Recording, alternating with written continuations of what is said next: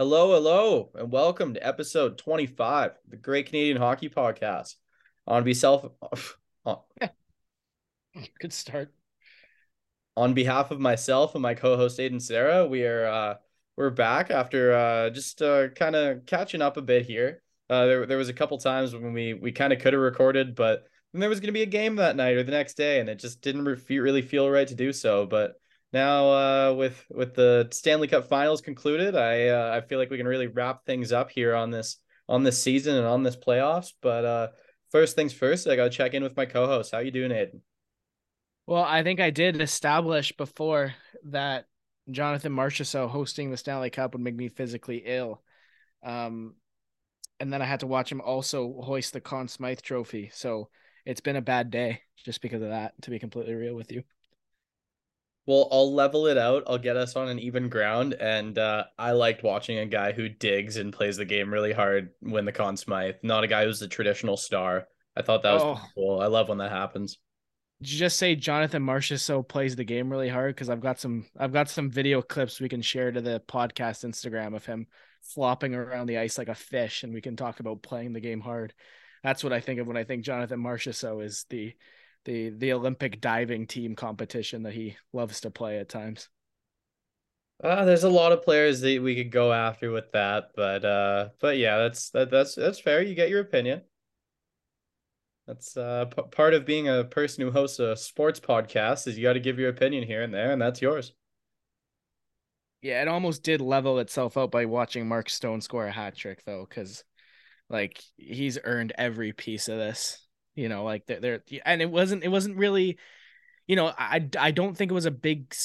I don't think this was a serious concern, but there was an outside chance that his last back injury was going to end his career, right? Like it wasn't that wasn't out of the realm of possibility, and for him to fight back and just be the beast he was in these playoffs, and then like at the end of the day, I think you and I have both said this. Like, oh, we love the World Juniors because you see they're playing for passion, they're playing for the love of the game. Every time you saw Mark Stone celebrate a goal, that's what he's there for, right? Like more so than almost anybody else in these playoffs. I'm looking at that guy and I'm like, this means everything to him. He'd be doing this for free, right? And I love that. He's the lifeblood of the Vegas Golden Knights. Yeah. I've heard heartbeat, I've heard pacemaker, but I kind of like the lifeblood. That one gets me going a bit more.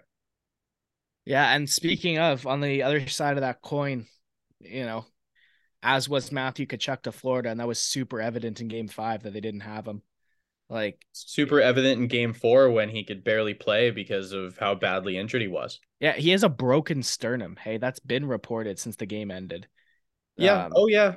like wow, I don't know how you walk, Um, let alone well, I don't know how you walk right away, but you remember how that's exactly what happened to Sam Gerard, what, right? He had a broken sternum. yeah.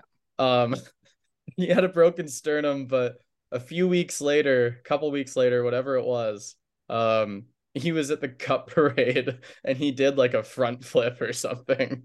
So I don't know what the recovery timeline is. I'm hoping it's the same for Matthew Tkachuk.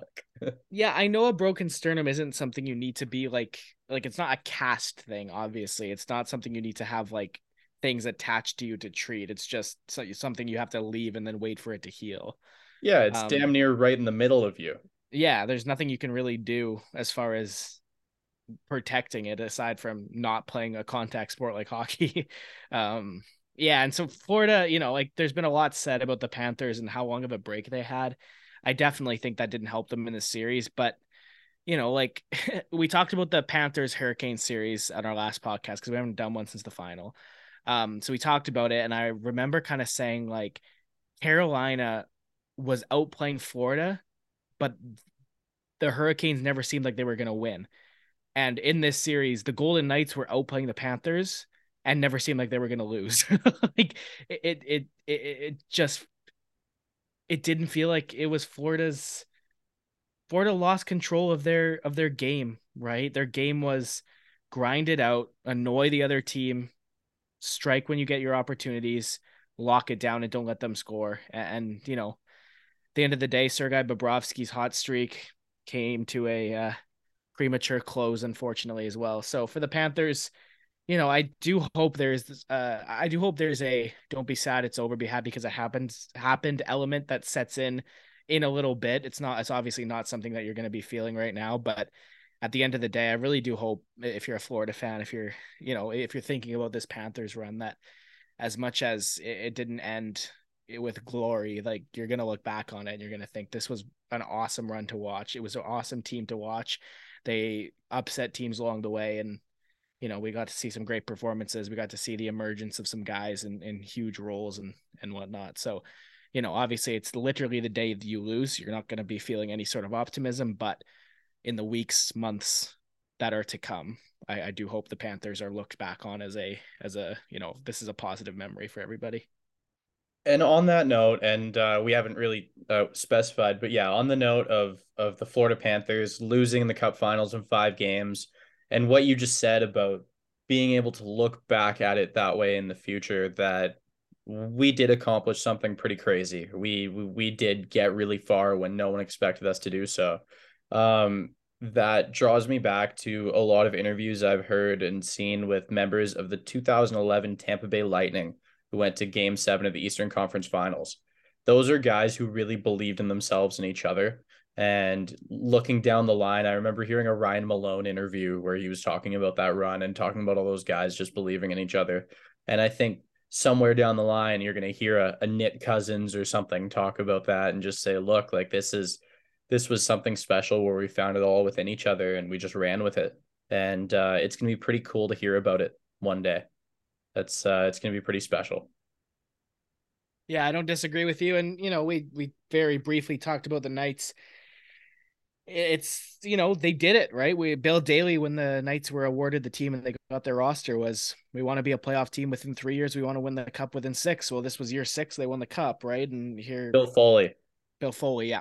Um, so for Vegas, everything they've done since pretty much midway through their first season has been for this, and they did it right. And at the end of the day, you know, love them or hate them, and I know a lot of people aren't fans of the Vegas Golden Knights, and I'm not going to pretend that I am, but a lot of these players earned this, right?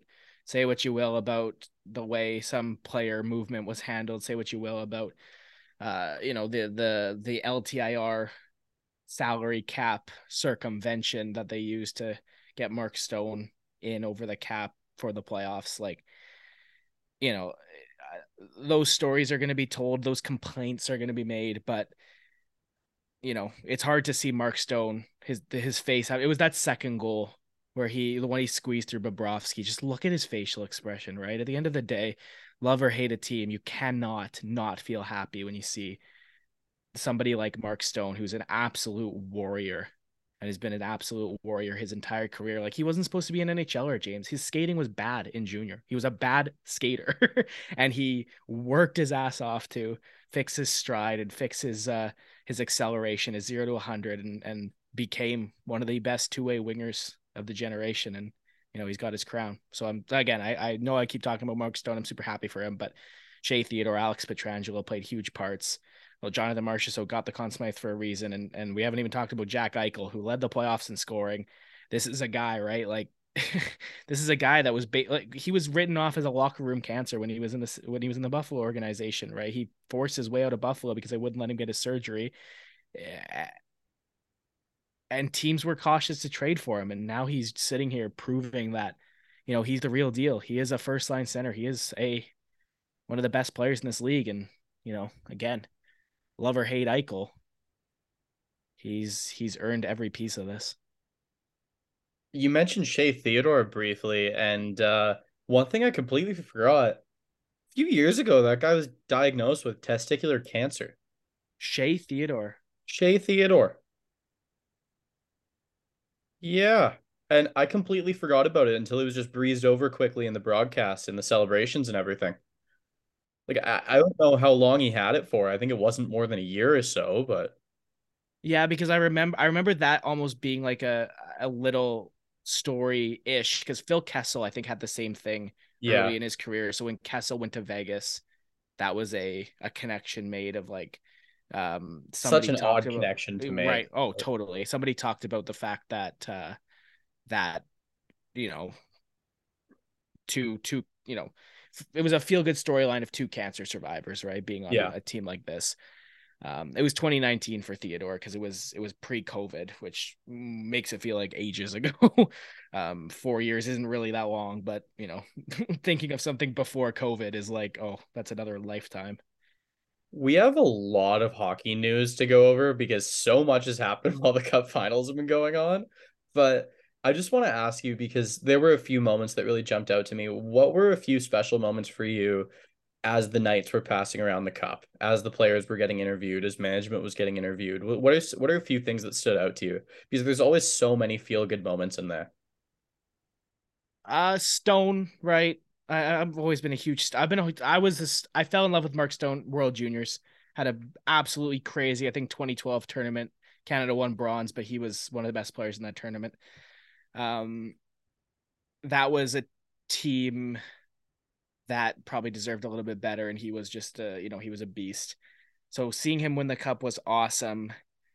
I did really like Riley Smith getting it straight from Stone, right? Like I thought that was a nice moment as well. Like you're never gonna have anything. I don't think we're ever in this sport gonna have anything close to Sakic to Bork, but I'm always really intrigued to see what the second recipient is, where the captain gives it, and then from Riley Smith, it went to all the other original Vegas Golden Knights, and part of it for me, and I know with Vegas, this like the whole like misfits thing went away really quick, right? Like it was a thing year one, and then it hasn't really been a storyline anymore. But at the end of the day, I really enjoyed and I enjoyed it because again, these players were cast away by their teams, right? And to see players that were either not protected or even in a lot of cases were traded to Vegas to protect their teammates, right? Like Shea Theodore was a deal to the Knights from the Ducks, I believe, to protect Sammy Vatanen. It was the deal wasn't specifically to protect Sammy Vatanen. It was so that they could keep all three of Vatanen, Montour, and Josh Manson because it was looking like they were gonna lose one that was out of their control.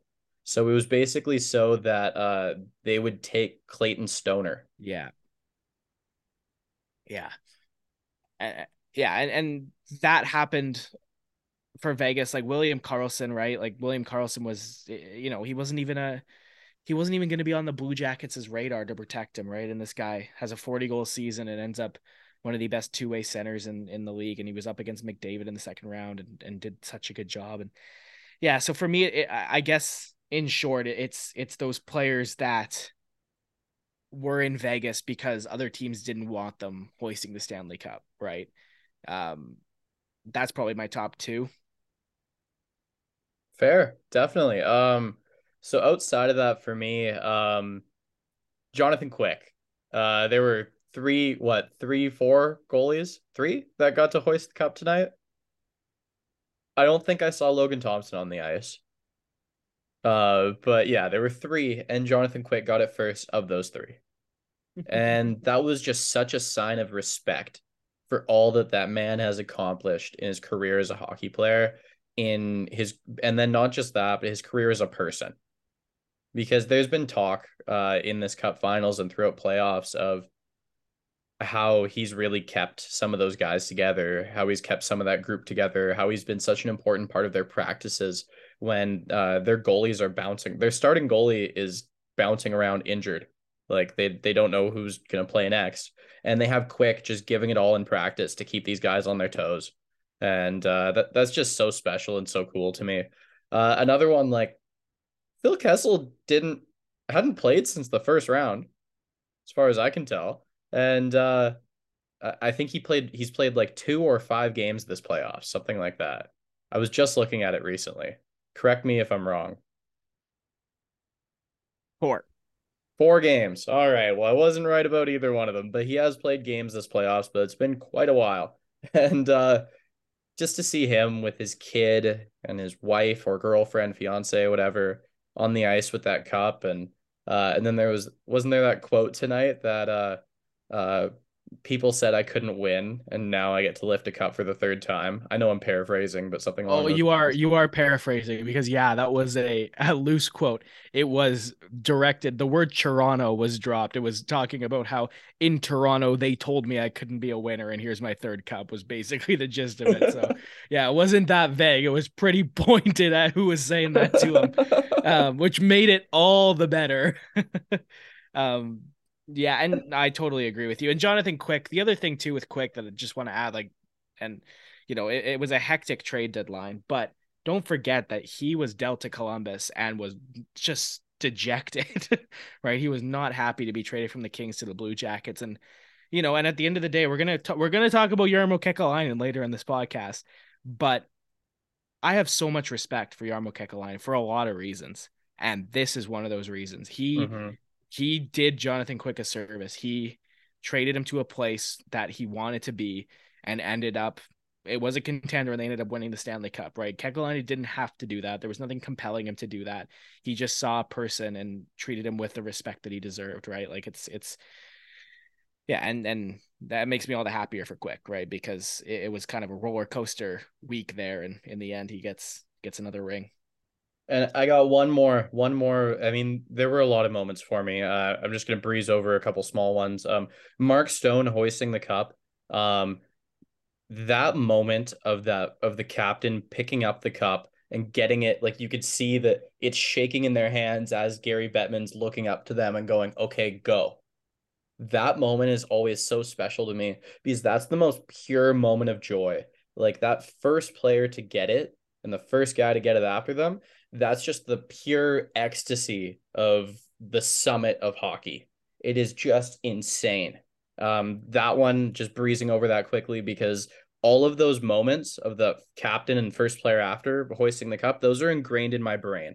I can see them in my dreams. I can see them as I'm walking down the street. It's ridiculous. I couldn't get them out if I tried. And I trust me, I don't want to try. But one of the big moments for me was three BC boys hoisting the cup. Number one, Shea Theodore from Aldergrove, BC. Number two, Aiden Hill from Comox on Vancouver Island. And number three, Laurent Brossois. He's from my hometown of Port Alberni. That was pretty cool just to see the back of his jersey and see the cup going over his head because like I went to school with his younger cousin. That name is so familiar to me. And like I've bumped into Laurent at a music festival. I guarantee he doesn't remember me at all, but like it's just it's a loose connection to my hometown, and I can't remember the last guy from Port Alberni to hoist the cup, if at all. I don't think Paul Sear is really the only other notable NHLer from Port Alberni, and I don't think he got to hoist a cup. So it's that was pretty interesting to see, and maybe the Stanley Cup goes to Port Alberni this summer, and that's a pretty electric thought for me. Not one you ever really would have thought or expected. So, just for all of those guys to get there, you said the Misfits thing had kind of worn off. Um, Aiden Hill, Laurent Brossois, neither of those guys were supposed to be playing important playoff games as a starter. There are a lot of other guys that fell into that misfit role as this team came together, as this version of the Vegas Golden Knights, the 2023 version, came together. And honestly, man, I'm not a fan of this team at all, but you'll love to see it. Just love to see a great plan come together. And yeah, that's just to put a bow on it. That's I think that's my thoughts on it. The more I talk about it, the more I smile. It's the Stanley Cup's a beautiful thing. It's all I got to say. Love it. Okay, what's next? Well, there have been a lot of coaching moves, management moves, trades, even. It's a lot has been going on. The smartest thing we can do is follow the list that my wonderful co-host Aiden, you put together, and Peter Laviolette looks like he's going to the Rangers. Um, I think honestly, I didn't agree with them getting rid of Gerard Gallant. I'm a big fan of Gerard Gallant, but Laviolette's had a pretty exceptional touch with all of these teams he's gone to. I mean, the Capitals weren't going to be included in that. We already knew that. But like when he got hired there, it wasn't going to be the same. But as soon as Laviolette's come to a team, he has had wild success. So I think the Rangers are looking at it and going, here's an experienced guy. Maybe we can catch lightning in a bottle here. Let's see what we can do. Yeah, well, three Laviolette teams in a row made Stanley Cup finals, right? He was in Carolina from 03 till 2009, won the cup in 06. He was in Philly from 09 to 2014 and then made the final in 2010. Then he was in Nashville from 14 to 2020 and lost in the finals in 2017. 2 seasons with the Islanders in the early 2000s, and then these 3 years in Washington. That's the only two tenures that he hasn't had a long playoff run in. And even then, he's only missed the playoffs like what, twice, I think, since he started with the Philadelphia Flyers. One of them was this year with the Washington Capitals. So uh, yeah, it's they're bringing in a serial winner. They're bringing in somebody who, if you look at the teams he's coached, like that Philadelphia Flyers team and this New York Rangers team, they're not similar by any means, but it's the it's the bringing out the best in the superstars. You know what I mean? Like Mike Richards, Jeff Carter were unreal under Peter Laviolette in Danny Philly. Briere, Yes, Danny Briere was great. young So Claude Giroux. exactly. So it's not, I'm not saying that the teams are similar. I'm saying that in Philly, he did such a good job at bringing out the best in the superstars. You can even say in Nashville, like Ryan Johansson hasn't been the same player since Laviolette left. He had a couple, ups and downs even with Laviolette, but there was a version of Ryan Johansson in Nashville that Laviolette brought out that we haven't seen since. Victor Arvidsson as well, when he was in Nashville, was a beast. Laviolette kind of bred him. So for the New York Rangers, if you're looking at him and his track record of bringing out the best in some star players, and you're looking at your roster, I can see where the connection's made. I can see why they went for him. And for Laviolette, let's see how it goes. Because to me, again, we'll see what the Rangers do in the offseason. There's going to be a lot of moves, but there's still a team that is very much in their cup window. So we'll see if Laviolette can seize it for them. A lot of the qualities are different, so we're not going to actually make the comparison, but just for the sake of us having fun on this podcast, if Laugh Alexis Lafreniere is very good next year and they go on a deep run and he's randomly one of their highest scorers in the playoffs, can he be 2024 Claude Giroux? Can he be the I mean, 2024 rendition of 2010 Claude Giroux, rather? it's hard to, yeah, you're right that just trying to put those two players next to each other in my head, like there's nothing else connecting them, right? So it's hard to like make that connection because of how different they are. I know what you mean though, right? Like I know exactly what you mean. You're talking a former first round pick who a new coach needs to bring out his potential, right? That's A what you're guy who saying. has dynamic playmaking talent that's just Yeah, waiting to get used. yeah, totally. And I actually do, like I know I've talked at length that I do like Lafreniere a lot. I do think that it's coming for him, right? Like it's one of those things that I'm waiting for a breakout year until it happens. And like I think a coaching change might bring it out, and that's provided he stays, right? We're talking about this guy that is an RFA, so we'll see. But other team that hired a head coach, this we can't go through all of them, but the Calgary Flames hire Ryan Huska. I wanted to put um a spotlight on it because Peter Laviolette, we talked about it. He's been a head coach in the NHL since 2001, I think, with the New York Islanders. This is the first job Ryan Huska has got. It's pretty long documented that there's a club of NHL coaches and managers, and people just pretty much change spots. So anytime a new coach gets hired, I do like to shine a light on it. He's been in the Flames organization since 2014. He was their AHL coach until I believe 2018, and then was an AC in Calgary for the last 4 or 5 years, and now he's the head coach. So we'll see how this goes for the Flames. Obviously, you have to look at that roster and say the talent on it, they should be a surefire playoff contender again. We'll see what he can bring out in a talented group. Aiden, do you mind if I go off list and segue this to all of the Columbus stuff in one go?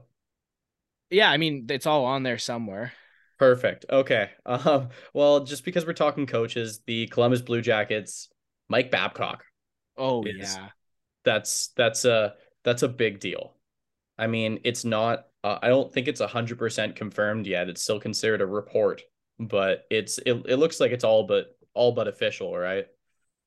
That's been the consensus that I've seen. Yeah, it's Babcock is going to be the coach of the Columbus Blue Jackets. And, like if he was reinstated, that means that Gary Bettman thought he's ready to go back. Whatever problem forced him out will not be a problem moving forward. And at the end of the day, you and I can sit here and talk about that all we like. We can talk about, but we don't know as well as the people involved would know. And again, we talked about Jarmo Kekalainen, and I don't see Kekalainen hiring him unless he had the faith that this wasn't a mistake. So, I totally understand the viewpoint of, do we let this guy back in the league because he left on negative terms? But, the end of the day, don't judge somebody for the worst thing they did. He's a good coach. We'll see how this goes.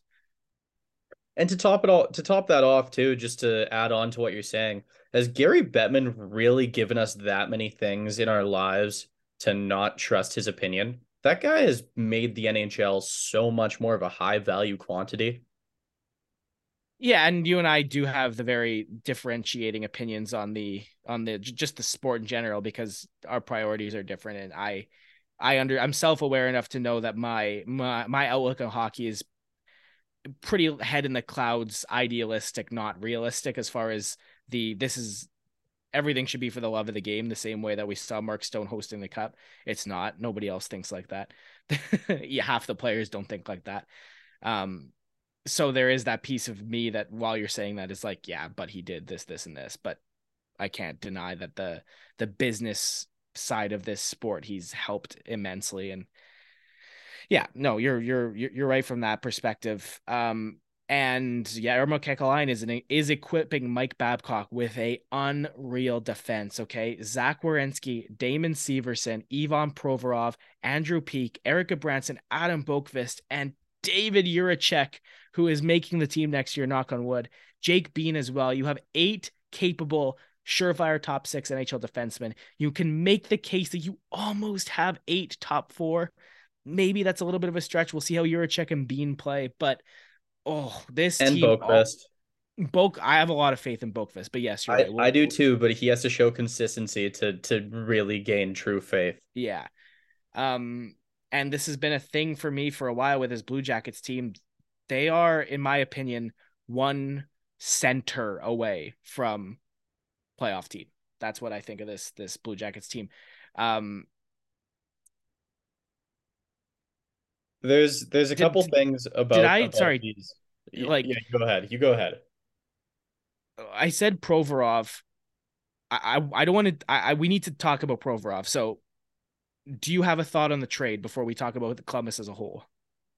I so the Do you want to outline the trade quickly if you have it up, and I'll give you my thoughts? Yeah. So this is one of those kind of complicated 3-team trades, right? Which I love.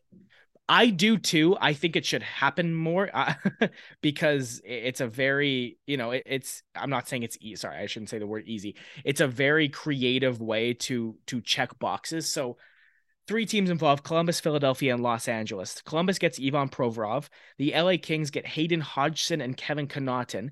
Philadelphia, Cal Peterson, Sean Walker, Blue Jackets 2023 first round pick, Blue Jackets 2024 second round pick, and the Kings 2024 second round pick. By the way, this was Daniel Briere's first trade as an NHL general manager, and oh my God, did he knock it out of the park. Danny Briere with a grand slam in his first career at bat as an NHL GM. I like Provorov. This is crazy. And I know some of these assets coming back are because they're eating Cal Peterson's salary and they're taking it off the Kings book. So part of this package is that, but still. You know the scene in Wolf of Wall Street where Leonardo DiCaprio goes to the penny stock place and he's on the phone and he's like selling the guy like $8,000 worth of penny stocks and he's like, I think you're gonna wish you invested more. And To then me, that's what Danny Briere was doing. And he had all of his yeah, brass in the room, and they're all just like, he hangs up the phone and the one guy draw. behind him. Yeah, like how would you do that?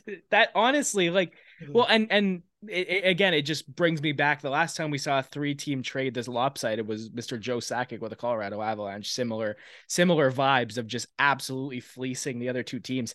Because at the end of the day, listen, I like Ivan Provorov. I do. I like him a lot. He's a very good puck mover. He's a good skater, He's a number but 2D. he's a number 2D. He's also pretty inconsistent in his own zone, right? To me, I look at Provorov and it's like, yeah, you don't need, it's not like you need like a Chris Tanev beside you that's just going to stay in your own zone. You need a defensively responsible right hand shot on your side, right? You can't just play with anybody because it's going to be a defensive liability if you're with somebody who is as offensively minded as you are. So that much for a guy, and even then, you're saying he's a number 2, but the way I'm describing it, he almost needs to be a number 3 because if he's your number 2 and you need to pair him with a kind of a defensive defenseman, that defensive defenseman isn't your number 1, so he has to play on the second pairing because of that. Now it's okay in Columbus because you've got Zach Werenski and Damon Severson as your top pair. Provorov can play with, again, right now it's penciled in as Andrew Peeke. We'll see how it goes. But the fact that Philly got this much for a defenseman that shows flashes of brilliance, but isn't always the greatest defenseman in the world. Like, this is huge for the Flyers. Yeah, what do you think? Sean Walker is a very serviceable NHL defenseman. And he came from the Kings too, so don't Yep. even Yep. basically. Cal Peterson, I think, will probably end up rediscovering his game in Philly. That guy has all the talent in the world, and we'll talk about something later that might open up some opportunity for him. And even if he doesn't find his game, okay, he's gonna eat pucks and make money and get them to the cap floor through the rebuild. Sweet.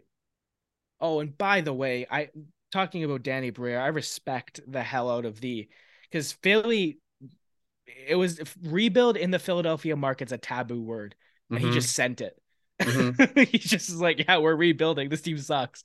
Yeah, And this is again, what we're doing. I am yeah, making my team. You get to yes. have my Oh, team. no. And so great start for Briere, both because he just absolutely fleeced everybody in this trade and he is being realistic about where his team is at. And all of those draft picks, those are great draft They picks. are, they are like, That Columbus pick is going to be great. yeah, no, big for Briere. And for the Blue Well, Jackets, like like that Johnny Gaudreau signing, we talked about it kind of around when we started the podcast because we started it late summer last year. That it was a weird transaction because it was a team that doesn't look like it's in win now mode, making a win now move. uh-huh. All of a sudden, James, like the potential that this Blue Jackets defense has to me, like I love David Juracek. If Juracek hits, if Boqvist hits, and then you have Werenski, Severson, and Provorov, among other solid NHL defensemen, you have a almost an embarrassment of riches of D-men on the Columbus Blue Jackets right now. And again, I said it to lead off, a 1C. Kent Johnson can be that 1C. I believe it. He was playing at the wing on the wing by the end of the year though. So we'll see. Cole Sillinger looked like he could be that too in his first year. He had a really tough sophomore slump. Really, really bad. One of the worst kind of fall offs year 1, year 2 that we've seen in a while. So we'll see who ends up being the middle between Gaudreau and Laine. And you know what? Maybe it's somebody like Boone Jenner. Think Ryan Hartman in Minnesota. They didn't Boone need a Jenner is the grittier Derek Brassard. yeah. I like that comparison. Yeah. He's a super underrated player because he plays in Columbus, Ohio, right? If he played in Toronto, he'd be considered, one of the best two-way grind centers in the league, but he plays in Columbus, so nobody knows about him. Yeah, and so I'm saying I don't hate the whole, well, they have Boone Jenner, Kent Johnson, Jack Roslovic, Cole Sillinger, Sean Corrali. That's a bunch of solid players that I just listed off that can play the Mm-hmm. center position. But again, that Metro division's tough. It's going to keep Yeah. being tough. They need a one And C. then the one other thing that I can see in when I see that trade, the way that Provorov skates at the blue line, not even necessarily on the power play, but just when Philly would have any zone time. Okay, you picture that, and then you picture where Patrick Laine lines up and gets ready for a shot. It's him. Yeah. It's Provorov getting the puck at the left point, kind of crossovers middle of the ice, and then Yeah. Laine popping over to that left side, and then it's a pass and a one-timer. That's perfect. I love that. I Yeah. love visualizing that. Yeah. It lines up so nicely in my head, almost like I'm just playing Chow. Yeah. No, genuinely. Um, It could be amazing. Like that team could scary score a lot of goals next year. yeah, They no, just and need like two more forwards, and both of them maybe need to be centers. yeah, and I'm waiting. I think Kent Johnson takes a step, right? And How big of a step? well, it's hard because he had a good rookie year, right? Again, he's a Columbus Blue Jackets, so you don't really hear about it. But 16 goals and 40 points in 80 games on a Blue Jackets team that didn't do too much. That's pretty good numbers for Johnson, and I could see him going 25 goals, 55 points next year. Do you And think Johnny Gaudreau has more or less points than he had this year? I think he has more. I I think do. so too. I don't think he's not gonna sniff his career high from Calgary. Like I don't see him breaking 100 points, but he was in the 70s this year. He could easily be a point per game player over 82 games, It easily. was really, really weird because when it was announced that when I got the notification that, oh, Mike Babcock to Columbus, my first thought was, damn, am I ever glad that I traded away Johnny Gaudreau in my keeper league. But then I thought about it and I went, hold up, wait a minute, hold on. Actually, that might have been a bad thing that I did that. Huh. He might actually be better. My second thought, I trust more than my first thought sometimes. Sorry, and something just hit me like a truck. Huh. We're talking about centers, Columbus Blue Jackets. Leo Carlson, third overall this year. Is it an instant impact? No, but it maybe, right? Like Could be. we're gonna do a whole mock draft. We're gonna have a guest for it. We'll talk about that later. Um, but Leo Carlson is good. Like He's very good. he is superb. So he has a very real chance of making the NHL next year and making a real impact. So, we're talking about centers for Columbus. Leo Carlson, Kent Johnson, Cole Sillinger, Jack Roslovic, Boone Jenner. That is not a problem, right? It's just, is it a 2024 playoff team? Maybe not. Is it a 2025 playoff team with another year of David Jiricek? I think so. So do you think this settles the fact, like these moves that Columbus has made, do you think this settles the fact that they acquire the most instant impact player possible with that draft pick? I think they go for the guy who's going to be ready quicker. Are you like trying to ask me who they're going to pick at 3? It's a slam dunk. It's not a I think it has question. to be Leo Carlson, It's but no, like it's say it were five unknown names, five purely hypothetical names, and some of them have better long-term potential. A bunch of guys who would be placed between like 3 and 10 in the draft class, and say the guy at number. This is just a hypothetical. Like, don't you think their mentality now is get the guy who's most ready right away? yes, but we're not even talking hypothetical because his name's Matvey Michkov, right? Like it's not a hypothetical. There is a player that's going to go outside the top 3 that might be better than all 3 of the top 3. Definitely good Might chance. be. Yeah, good chance that he's better than 2 of them, right? It'll be hard to beat Bedard, but Michkov's pure talent is the second best in this draft, I believe. Yeah. It's just the uncertainty. It's the contract with SKA St. Petersburg. It's the fact that he's a winger, right? Bedard, I know I've talked about it on the podcast. I watch him play. I think he'd be a better winger, but he's a center. He can play center. Adam Fantilli and Leo Carlson are pure centers. At the end of the day, centers are more valuable. Michkov's not going in the top 3, especially after Leo Carlson's World Hockey Championship performance because he was unreal for Sweden. Do So you think? Do you think if pick number 2 is Matvey Michkov, they still go Leo Carlson over Fantilli? I do I too. think I do. it'd be hard. I think they do. I'll tell you why. The same reason Arizona took Logan Cooley last year when Shane Wright was available. It was their guy. They are going into this draft thinking Bedard, Fantilli are going 1-2. Everything they're doing to prepare for the draft, every draft interview they've had, especially with Leo Carlson, is them saying, we're going to take him at 3. They've decided they're going to take him at 3. Last year, the top 2 picks were supposed to be Slavkovsky and Wright. They were. It wasn't supposed to be Wright at 4th overall. So then when Shane Wright was available at 3, the Arizona Coyotes were like, well, we've done all this scouting, we've done all these interviews, we've done all this infrastructure, that Logan Cooley's our pick. So then they pick Cooley. So I think that is going to be what happens if hypothetically Michkov goes 2 to Anaheim. I just don't see it. I hope Michkov goes 2 to Anaheim. It'd be chaos. I've seen him as low as 16. Again, we'll do a mock draft episode. I've seen him as low as 16th overall, which is insane to me. I've seen that, and then I exited those pages. Yeah, to me, San Jose at 4, that you have to take him. You again, there's a this is for another episode. We can't because if you get me talking draft, this will not end. We could literally go about that until yeah, 5 a.m. Yeah, no. So Michkov at 4, Carlson at 3 to Columbus. Anyways, speaking of 1Cs, which is where we started on the Blue Jackets, potentially 2 of them are on the move because all 3 of Connor Hellebuyck, Mark Scheifele, and Pierre-Luc Dubois are not expected to be in Winnipeg beyond next season for sure. Connor Hellebuyck's a UFA at the start of 2024. So what now for the Jets? I mean, if any of them, Scheifele takes the longest, I think, because there's just been the least spoke around him. Yeah, But like Dubois formally requested a trade.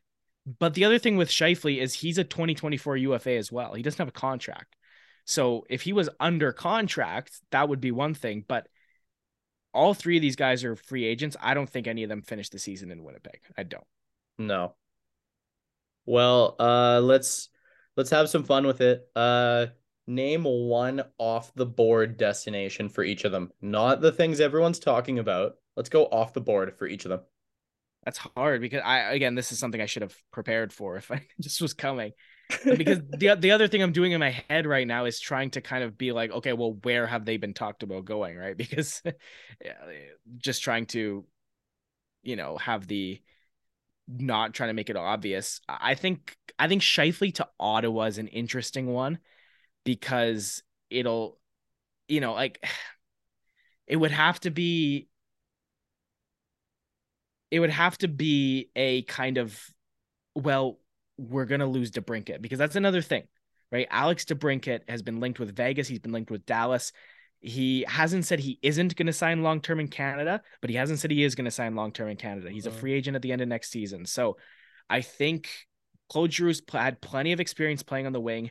Ottawa's a team that's ready to take that next step. Tim Stützle has proved he can be the 1C. So if they are losing a dynamic goal scorer in DeBrincat, which is a possibility, again, not going to say likely or unlikely, I think they could go to the Mark Scheifele well.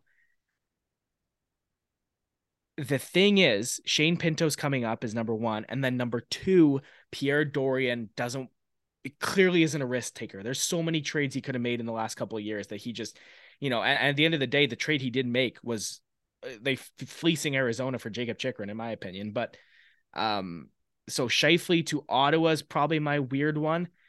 Dubois has been heavily linked with the Kings, and I can't picture him going anywhere else right now. They just have so many prospects. It's the same bait and switch we had with Chychrun in our heads. Yeah, and again, though, the thing with LA is they do have a lot of solid prospects, but they've said like you're not touching Brandt Clarke or Quinton Byfield. And again, if I'm Winnipeg and I'm hearing that, it's like, okay, am I making that trade with you? Wouldn't give up Quinton Byfield for sign and traded Pierre-Luc Dubois? I would, but LA made them untouchable, and that was when Thatcher Demko was rumored to go to the Kings, which is arguably hard. Arguably exactly what they needed, though. Now, if Winnipeg and LA are on the phone and they're talking about Dubois, are you telling me they're not also chatting about Connor Hellebuyck? What a blockbuster that would be, right? If it's Dubois and Hellebuyck to LA. Imagine if it was all 3. No, I mean, yes, imagine. It's not. It couldn't possibly. No team is trading for 3 UFAs in a card cap, right? Like that's not, 3 UFAs, one of them's a sign and trade, and then the other one signs with them shortly after, and then you get stuck with uncertainty on the one. Yeah, if there was even a year more to the 3 of them, that would be one thing. It's not going to happen with them all pending.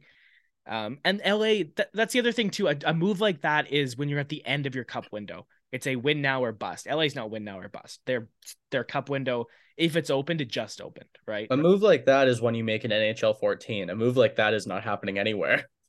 No, and we can say that, and then Kachuk for Huberto happened last summer, right? So That's one star player from each team, arguably 1.5 from the one team because of Uyghur. But like yeah, no, that's what I was Shifley, thinking. Hellebuck, Dubois. No. I wasn't talking about the three. I was talking about Dubois and Hellebuck because that is Oh, that okay. is in the realm of real life, the two of them. Um, yeah. So my answer for Hellebuck is LA too because Corpusalo was good, not great, and I think they keep putting a band-aid over the problem of goaltending. They have to stitch the wound. They have to actually address it, deal with it. And I mean, maybe Hellebuck would sign long term there. Maybe. Guys like playing in LA. Oh, for sure. It's it's not an overrated city from what I've heard. I was that did you have one for each of them there then? I didn't have an off the board for Dubois. I actually have LA for both Dubois and Hellebuck, and then my off the board for Scheifele was Ottawa. Okay, my off the board for Scheifele's Calgary. Okay, is that provided they don't sign Elias Lindholm or what? Nope. They've needed like they have Kadri and then Lindholm. He plays on the power play. He doesn't even always play center. So like you put Lindholm back on the wing, which feels like an embarrassment of riches, but like you're not even guaranteed you're going to be able to keep Lindholm. Yeah, I don't disagree with it. I do think for the Calgary Flames,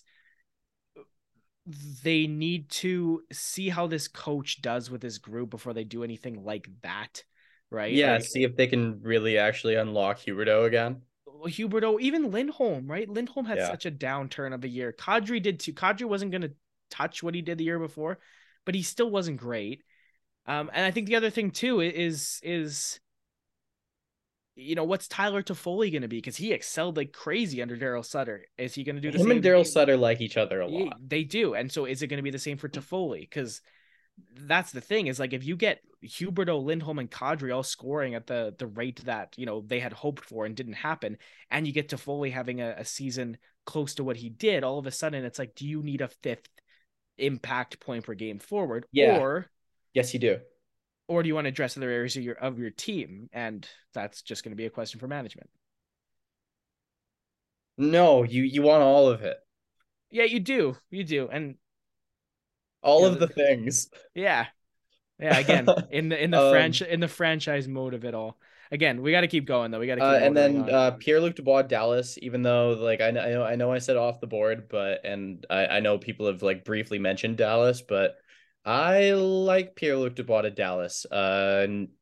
Players around his age. He's got a very good tax situation, nice weather, very good young person lifestyle in that city. I like that one a lot. And then I have Hellebuck to the Ottawa Senators, the team you mentioned. Interesting. Makes sense. Makes Yeah. sense. They need it. They I pretty do. much just bounced some of yours around, but Yeah, they do badly need a goaltender, right? Like that's just a fact. what are you talking about, man? They have Mad Shogard. Yeah, and Vegas just won the cup with Aiden Hill and Lauren Brossois as their one too. So yeah, they do have Matt Shogard. Who knows, right? Because Like, he could be the guy. yeah, he could, but let's roll the dice on the risk or try and find somebody solidified, right? They're gonna try and find somebody solidified. Anyways, I like it.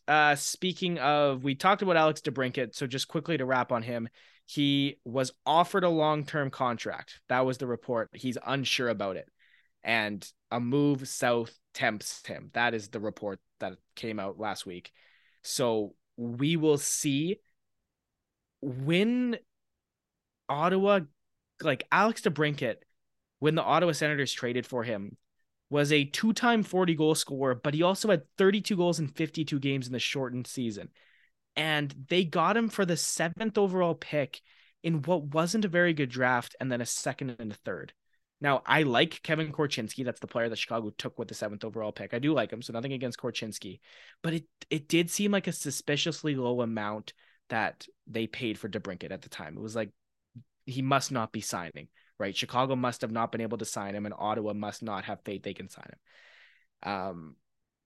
But they got to figure this out, right? Like you can't have another. Like you remember what happened when William Nylander's contract went into the season, right? He had an awful year. It happened in Vancouver with Brock Besser one year, and I think it even happened with Quinn Hughes once, where it just the contract situation bled into training camp. Elias Pettersson, no, it was Pettersson where it happened, where his contract bled into training camp.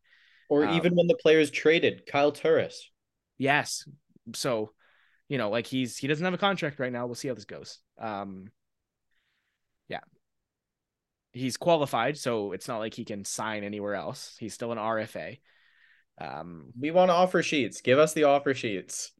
Yeah, it's a pipe dream, but we want them. I wish.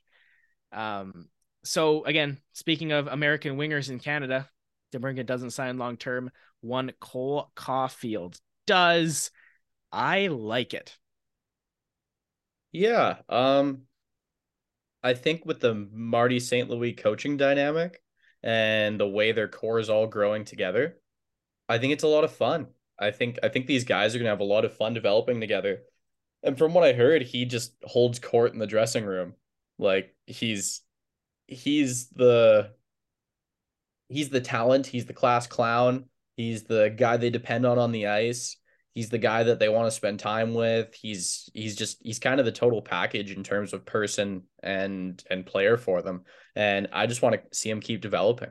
I mean, even if say he plateaus at a highly productive top six forward, he's still going to be the player they paid him to be once the salary cap maybe probably potentially does go up. Yeah, no, I mean it should. It is reported too. Yeah, this guy's this guy is the real deal. I think he's a first line forward. I like him a lot. He brings a lot, like you said, on and off the ice. He brings a lot. Again, from everything we can tell, we can gather. And he's a guy that was streaky under old coaches, but he seems to have figured it out under Martin St. Louis. And I am of the opinion that $7.85 million, you're looking at that right now, you're saying, oh, that's a little bit too much. But that's a little bit too much next year. In 3 years is going to look like a bargain. And that's the kind of contract you want. You want the Jack Hughes, because Jack Hughes right now, that $8 million looks like $4 million too low. Like, oh my God. So I think I think Montreal was smart here. I do, because he has, if you look at his stats, in the first year he only played 10 games because he had that year at the University of Wisconsin where he had 30 goals in 31 games, by the way. He comes to Montreal, plays 10 games, then was a beast in the playoffs, 12 points in 20 games as a rookie to the Stanley Cup final. Second year, he had struggles on and off, ended up with 23 goals and 43 points in 67 games, even through struggles. And then last year, 46 games due to injury, 26 goals, 36 points. To me, James Ames, he's scoring 40 playing with Nick Suzuki. He is. I actually don't. I would put money on that. So you're paying this guy now this much money. If you give him a bridge and he has 2 40-goal seasons in a row, you're done. You're paying him $10 million. You have to. And I think that's a distinct possibility in the next 2 years, because I like Caulfield, but I love Suzuki. And I think them playing together is dangerous. Do bridge deals even exist anymore? It doesn't seem like it, because we're talking about Suzuki. He's another guy that got a big long-term ticket that's going to start looking really worth it in a couple of years, under $8 million for a 1C, right?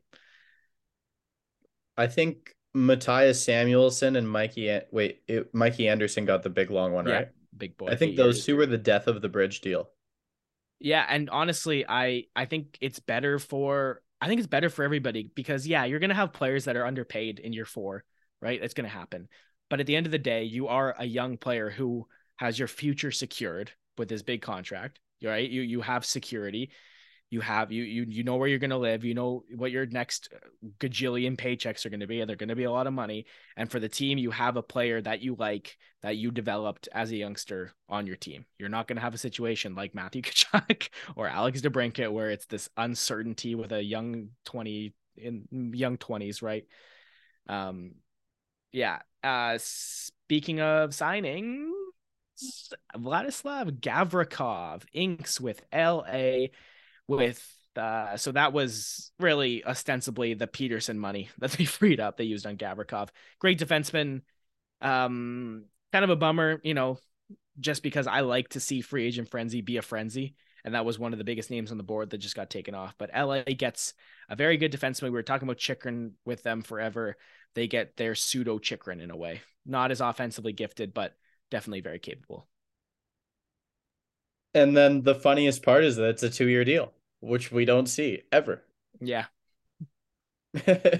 And from everything we've heard on the podcast we listen to and in the media we follow, he wanted to be able to maybe try something new and cash out again in a couple of years. Wanted to bet on himself, and I respect it when people bet on themselves. Doesn't always work out, but I respect it. So, James, this guy we're about to talk about, I thought he was going to have his name on the Vezina Trophy a few times in the next 5 years. And it's just not worked out for him since the COVID 19-20 year that got disrupted. He just hasn't been the same since. Carter Hart, rumored out of Philadelphia. This is a little weird because he's still 24. Still a 24-year-old that we're talking. I get they're rebuilding. And, maybe if Danny Briere is like, oh, it's going to be a 4 or 5 year timeline.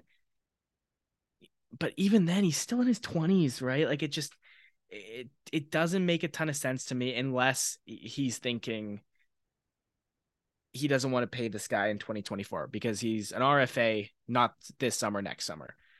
Maybe you can make some more sense of it. I was a big Carter Hart fan, and I do think he can be what he was supposed to be.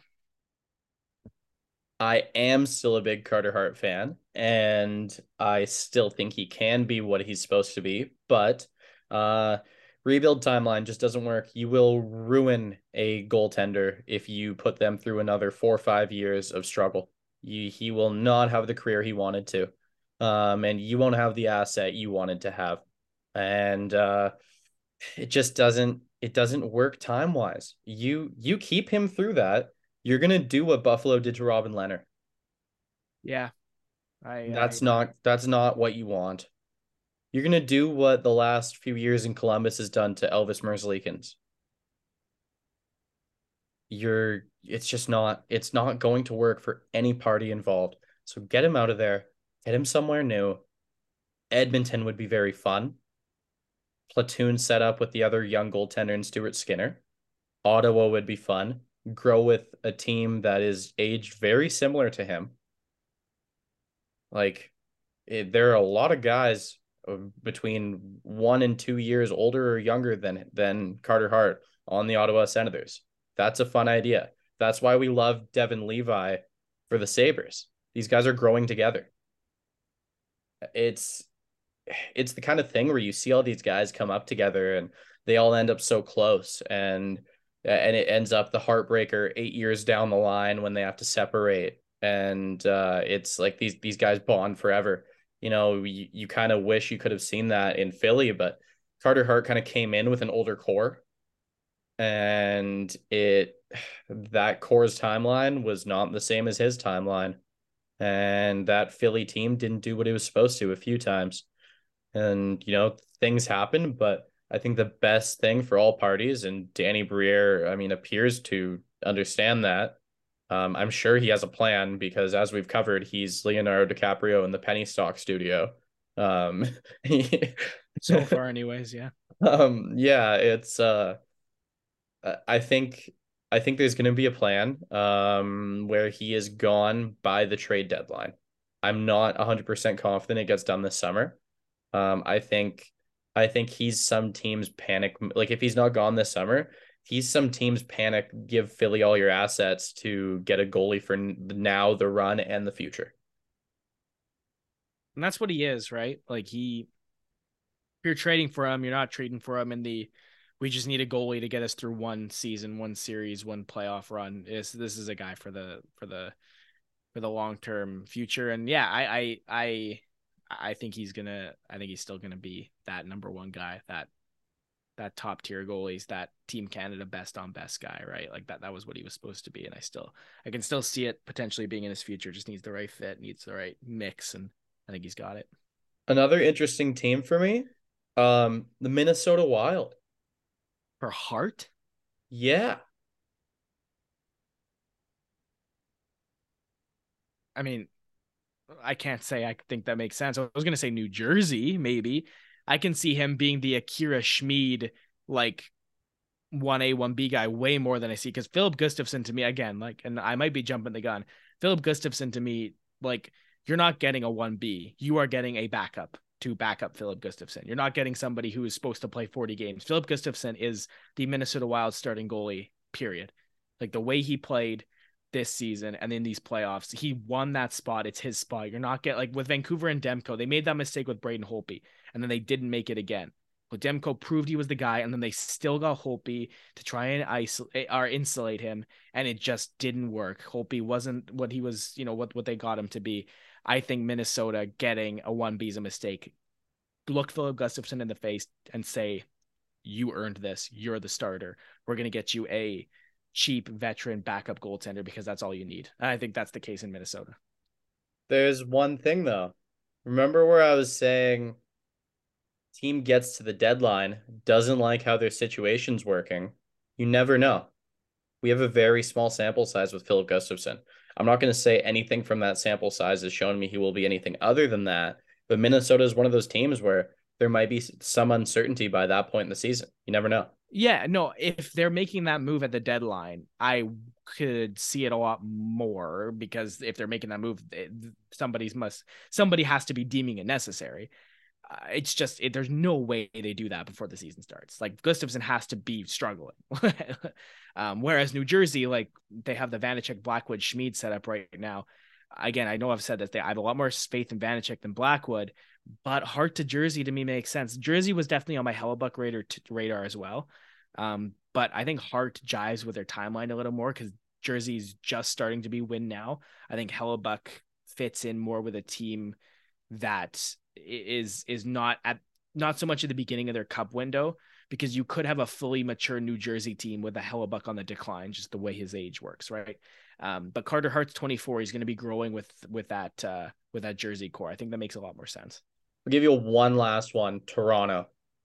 I've seen that. I have seen that rumored, right? And I think if you're Toronto, because to me, what I was about to say was, if you're Toronto, you have to get a Hellebuck. That's my opinion, because you have to stop messing around with the guys that showed flashes and we're going to hope that they bring it here, because how many times in a row has that happened, right? How many times consecutively? Freddie Anderson showed flashes in Anaheim, was never a superstar. Toronto brought him in. He showed flashes in Toronto, was never a superstar.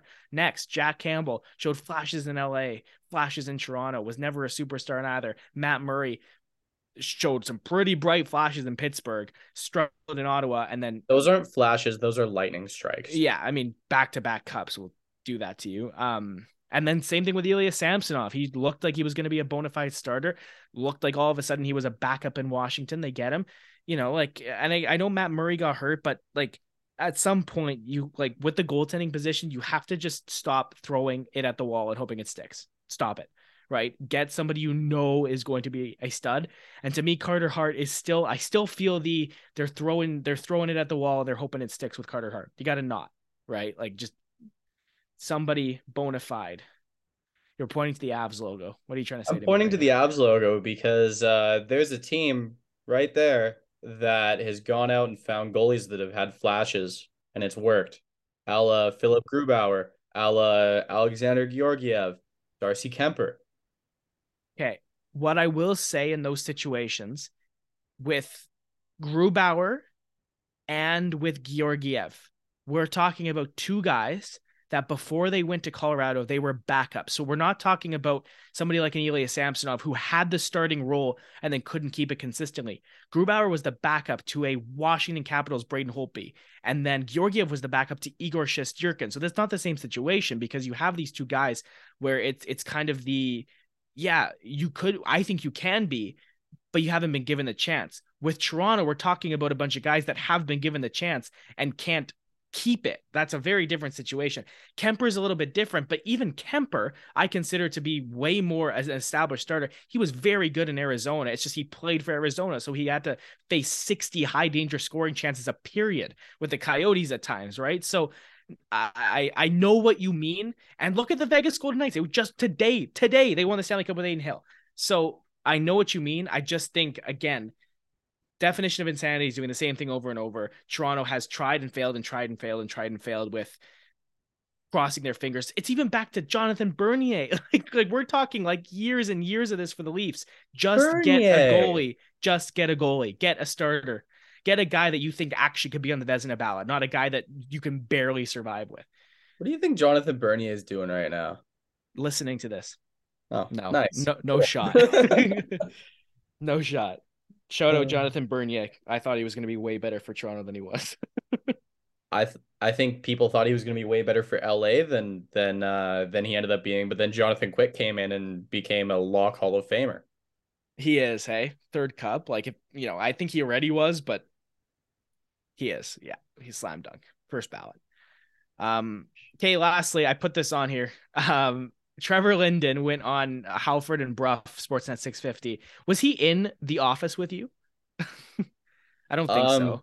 I don't go into the office until 4 p.m. Okay. So no. Anyways, James and Trevor Linden shared oxygen today in some way, shape, or form at the City News / Sportsnet 650 offices in Vancouver. News to me. Yeah. So Linden was there with Halford and Bruff and gave a very, very intriguing I don't want to say interview because I didn't listen to the whole thing. I listened to clips. And one of the clips was him just absolutely here. I'm going to find it for you. So Trevor Linden's quote, because don't forget, he took over as president of hockey ops around the time that Vancouver like needed to rebuild. And the quote today was him saying, I was able to, or willing to look years down in the future, and that didn't work for some people.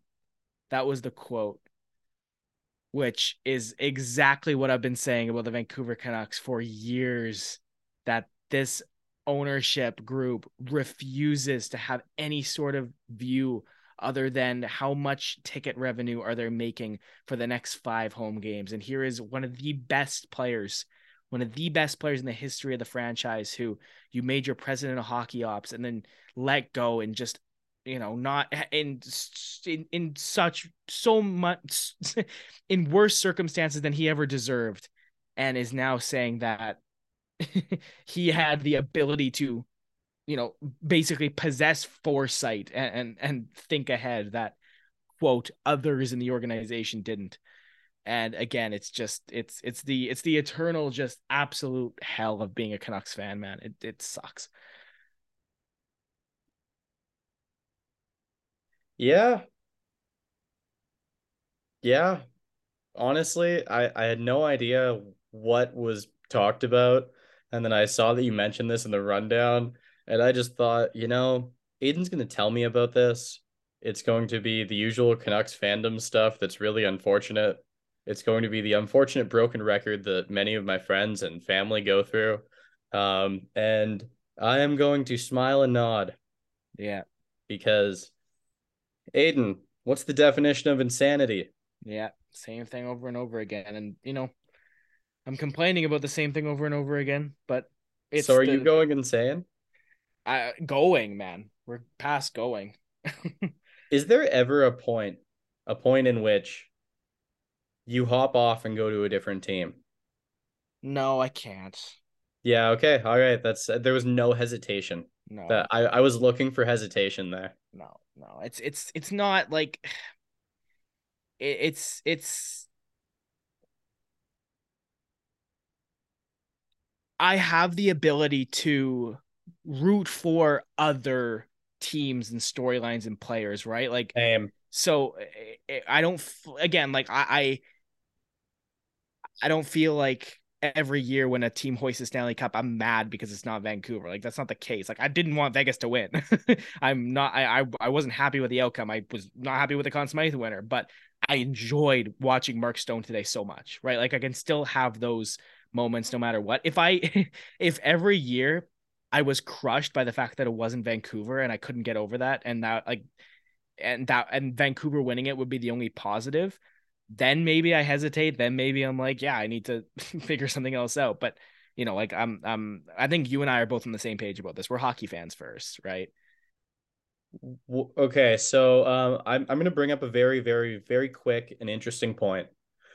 You know how there's that generation of fans of a team like the Pittsburgh Penguins that they've only seen success since they started following hockey? Yeah, Chicago too, or I guess not anymore, but I mean, yeah, that's dead now. Most of those yeah, guys already hopped off the wagon, yeah. realistically. There was that with the Red Wings. A lot of them are them they stuck with it and they're at the point where they're just excited about the future. Um my good friend, one of my best friends, we've talked about him, the Penguins fan. He said something to me on our daily FaceTime shoot it around about random nothings in our life. He because we just talk about hockey, talk about video games, life, sports, whatever. Um, he said to me that he's like, I'm really, really, really scared, and this is all a paraphrase again. Yeah, I'm kind of scared for what it's gonna look like after, but at the same time, I'm at the point where I'm pretty excited to hope for the best for the future and get excited for players we draft and get excited for picks we acquire and see that my team drafted a player in the top 15, top 10, whatever, and maybe I'll start collecting his hockey cards and stuff like that. Like it's just the excitement for the future, and that was cool to hear from a Penguins fan because most of them have never known. Most of the Penguins fans around our age have never known the team that consistently doesn't make the playoffs, the team that is unsure of expectations, the team that is going through the definition of insanity, you know? My big thing in judging if a fan of a team is what you would consider a bandwagon fan or not is, are you still a fan of the team after they miss the playoffs for 3 straight years? Because that's tough. That's a good mark. I have a buddy who is a big Chicago Blackhawks fan, same age as me, and it's unwavering. It's been unwavering, right? Never for a second has he not been just as big of a Blackhawks fan. So, like obviously we when they were winning the cups, right? Like, cause we were all in high school together. Our first year of high school together would have been the first Pittsburgh Cup. So like right after, but him and I have known each other since like we were very small. Um, but like he would get that kind of, ribbing from us that he was a bandwagon fan, but not anymore, right? He's been through it. And yeah. So it's good to hear that, at the end of the day, if you're a fan of the team, you're a fan of the team, ups and downs. The weirdest thing is being a fan of a team your whole life, and for most of your life, they're really bad, and then they win the cup, and then people call you a bandwagoner. Yeah, I That's know really weird. that would have been you.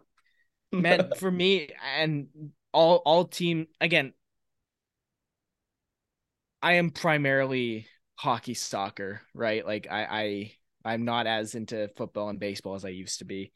Um, but man, I never see anybody win. Like the Portuguese national team won 2 trophies in my life. Like that's it. Otherwise, nobody ever wins anything for me. Canada obviously wins hockey, right? And that's special and it's awesome, but it's inevitable. It's the expectation. It's the bar, right? If you don't win, it's disappointing if you're Canada in hockey. Well, we've covered a lot of up-to-date news in the NHL and just random tangents as we always promise. Let's go to my co-host and our junior hockey correspondent Aiden Sarah for news that isn't news anymore. No, But it's not. It's on old. who won the Memorial Cup? The Quebec Ramparts did, and you know what? Like, uh, we got to stop with this QMJHL teams are going to be the worst in the Memorial Cup narrative, because it's just not. This is the fourth consecutive Memorial Cup winner out of the Q, right? And the league objectively, is it a weaker league? Maybe, but again, like a WHL team hasn't won since 2014, and that arguably was the quote unquote strongest league this year. Yeah, Quebec beat Seattle in the final. Even Quebec had beat Seattle 3-1 in the group, and then even going into the final, I was still like Seattle's going to win this, and then they spanked them 5-0. So Patrick Roy and the Quebec Ramparts deserve all the credit in the world. Um, they follow St. John in 2022, and then you had 2 consecutive cancellations because of the coronavirus. But so big on Quebec. Patrick Roy stepped down as coach, has yet to land an NHL spot, but he did step down after. Yeah, good for Quebec. You have Zachary Bolduc, the St. Louis pick, at the top of their scoring in the Memorial Cup. He's a great player. He was one of their best players all year. He was the St. Louis's 2021 first rounder, 110 points in 61 games the regular season. Looks like the real deal. And yeah, congratulations for the Quebec Ramparts. We're going to stay in the QMJHL, James. This is interesting. So the OHL did this already, but I haven't seen, I don't know if it exists, and this is me being lazy that I haven't looked hard enough into it. I haven't seen too much of the OHL because the OHL is like, we're going to ban fighting. That's what they said. The QMJHL have now introduced rules of what fighting will be met with, which is new. Okay. So this is kind of what we were talking about. This is where, my opinion, James, every hockey league that isn't the NHL, the AHL, and the ECHL are, this is where it's going. That's what I think. Junior hockey it's done. We're not seeing fighting in junior hockey anymore. We're not seeing fighting in it's not happening. I think this is the start of the end of it. I do think it's still going to be a thing in the NHL, for better or for worse. But we'll see. Anyways, do you want to hear the rules, or do you want to give me a quick opinion on it as a whole?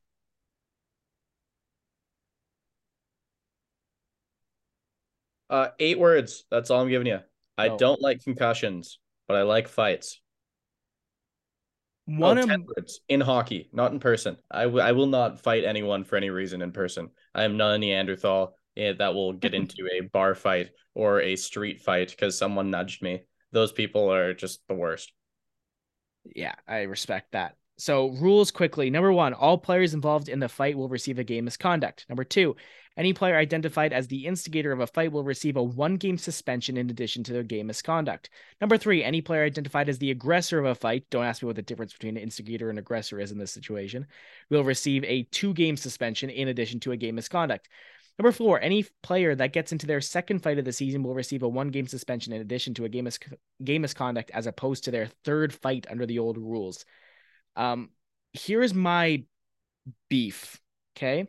Like I said, sorry, like you said, I also do not like concussions at all, obviously. I do not like the idea, also in junior, of this is a big thing for me. I don't like the idea of a 20-year-old, like, beating up a 16-year-old, because that's junior hockey, right? Those 2 players share the ice in junior hockey all the time. I don't like that idea. But here's the other thing I don't like, okay?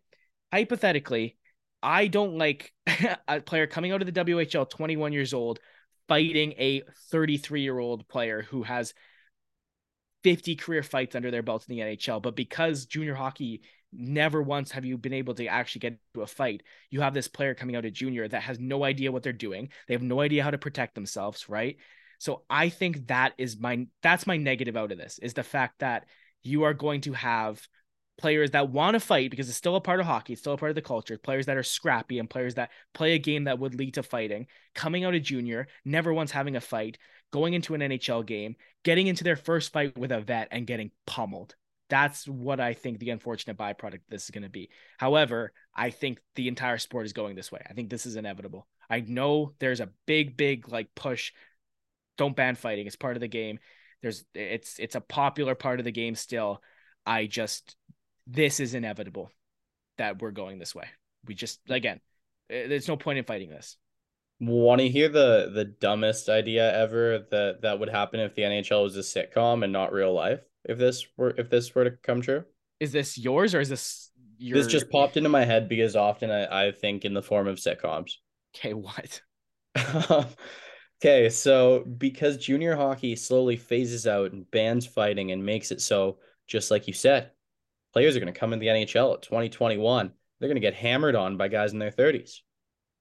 So the NHL enlists a masterclass, the Avengers of NHL fighters. I'm talking Tony Twist. I'm talking Mel Angelstad. I'm talking any of those kind of guys, the guys of myth and legends, right? And they get them to teach at the draft combine a masterclass in fighting. Do you know? Well, I don't know why this is the first thing that popped into my mind with this, but like nobody has a second to breathe at a draft combine. There's no like free time for that. It's like I just want to point that out.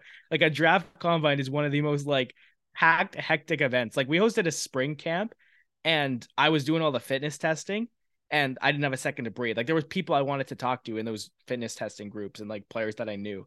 And I couldn't say a word to them because it was just counting push-ups, counting sit-ups, tracking height, weight. It's a mess.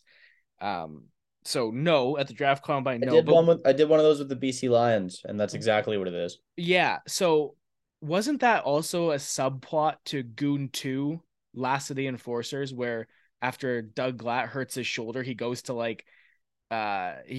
what's his face, Ross Rea, who's now fighting in like this fighting league. And so he teaches him how to fight left-handed. That is a subplot, yeah. That was such a dumb movie. Goon 2 is such a like I loved the original Goon. If you want to watch like a good hockey movie, the original Goon is actually I love it. Like it deserves more credit than it gets. But the second one was a mess. Okay. So I kind of tentatively made a schedule of our episodes, James, which so this is our Stanley Cup final recap. The next two episodes, we're going to do our awards and we're going to do a mock draft.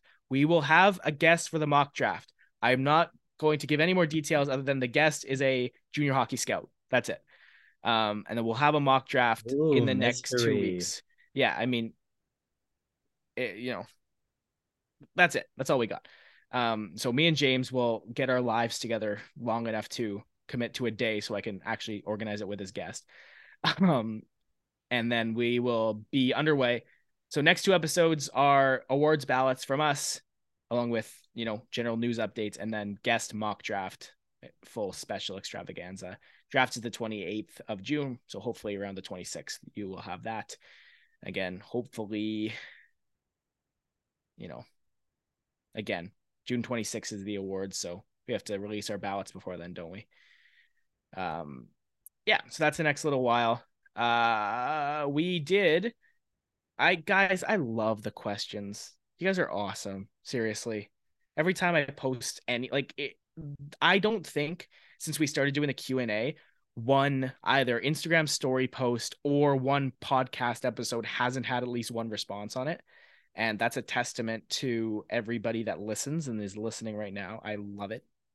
Please keep doing it. And I'd be shocked, by the way, if any of the people offering questions aren't just our hockey nerd friends. But yes, I do love it. Well, I do have the recurring questions come from hockey nerd friends, but also friends that don't know anything about hockey and want to get in, right? Like that's the two general groups I'm drawing from here. I did get a text about like kinds of questions we want to answer.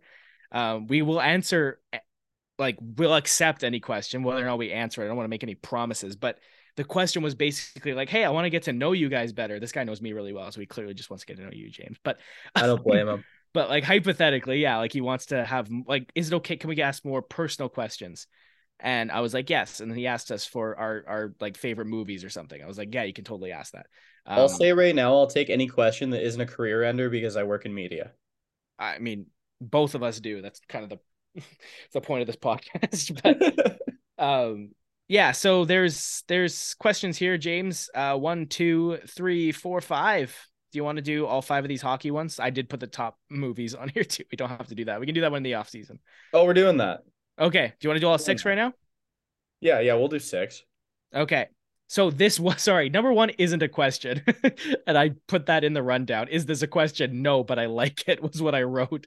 Counter idea. So this was from the last episode. Counter idea to James's playoff rookie of the year award. Same idea, but the award can go to anyone that's in their first playoffs. I love it. I like it more. Yeah, that's Jack Eichel was awesome. the playoff rookie of the Oh, year. yeah, and I don't think it should be called playoff rookie of the year, but something like a first Playoff timer. freshman. Yeah, sure. I love it. No, that's perfect. Your I think NHL playoff freshman, as sponsored by BioSteel, the official sports drink of the NHL. sure. uh, this next one, this next one again also falls into the kind of like get to know me and James category of questions. Who is your hockey player and non-hockey player idol role model growing up? Do you want to go first? No, you go first. Okay. This is so who's my hockey player? There's been a lot of guys I've looked up to, right? I was always a huge Jonathan Taves fan. As I got older, I'm going to have to say Tyler Mott.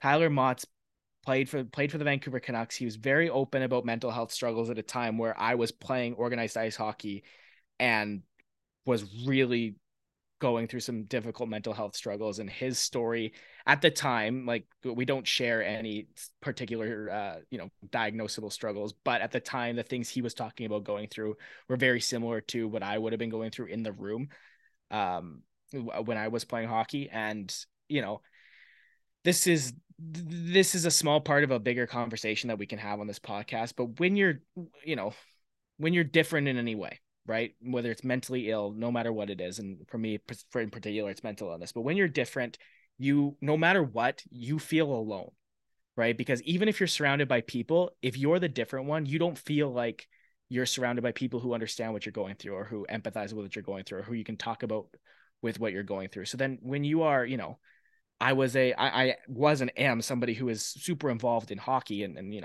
hockey is my career. It's my life. It's my job with the mental illness, that's not something that's generally advertised in hockey. So as much as you're surrounded by a team of people, again, in my instance, it's the team of people in our office, and then it's the team of players in the rink. You do feel like you're alone because you're the only one that you think is going through that. So for somebody like Tyler Mott, and he's not the only one, but again, he was a Canuck, and the timing of his story was good for me when I was a kid. Um, you don't feel as alone, right? Because you're looking up to somebody who is like you and still made it to that level, right? So for me, that was huge.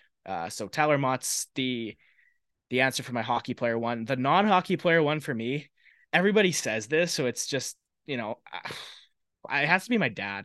And like I have a ton of respect for my dad because he was a great parent, and he's a great person. And I do honestly from the bottom of my heart consider him one of my best friends.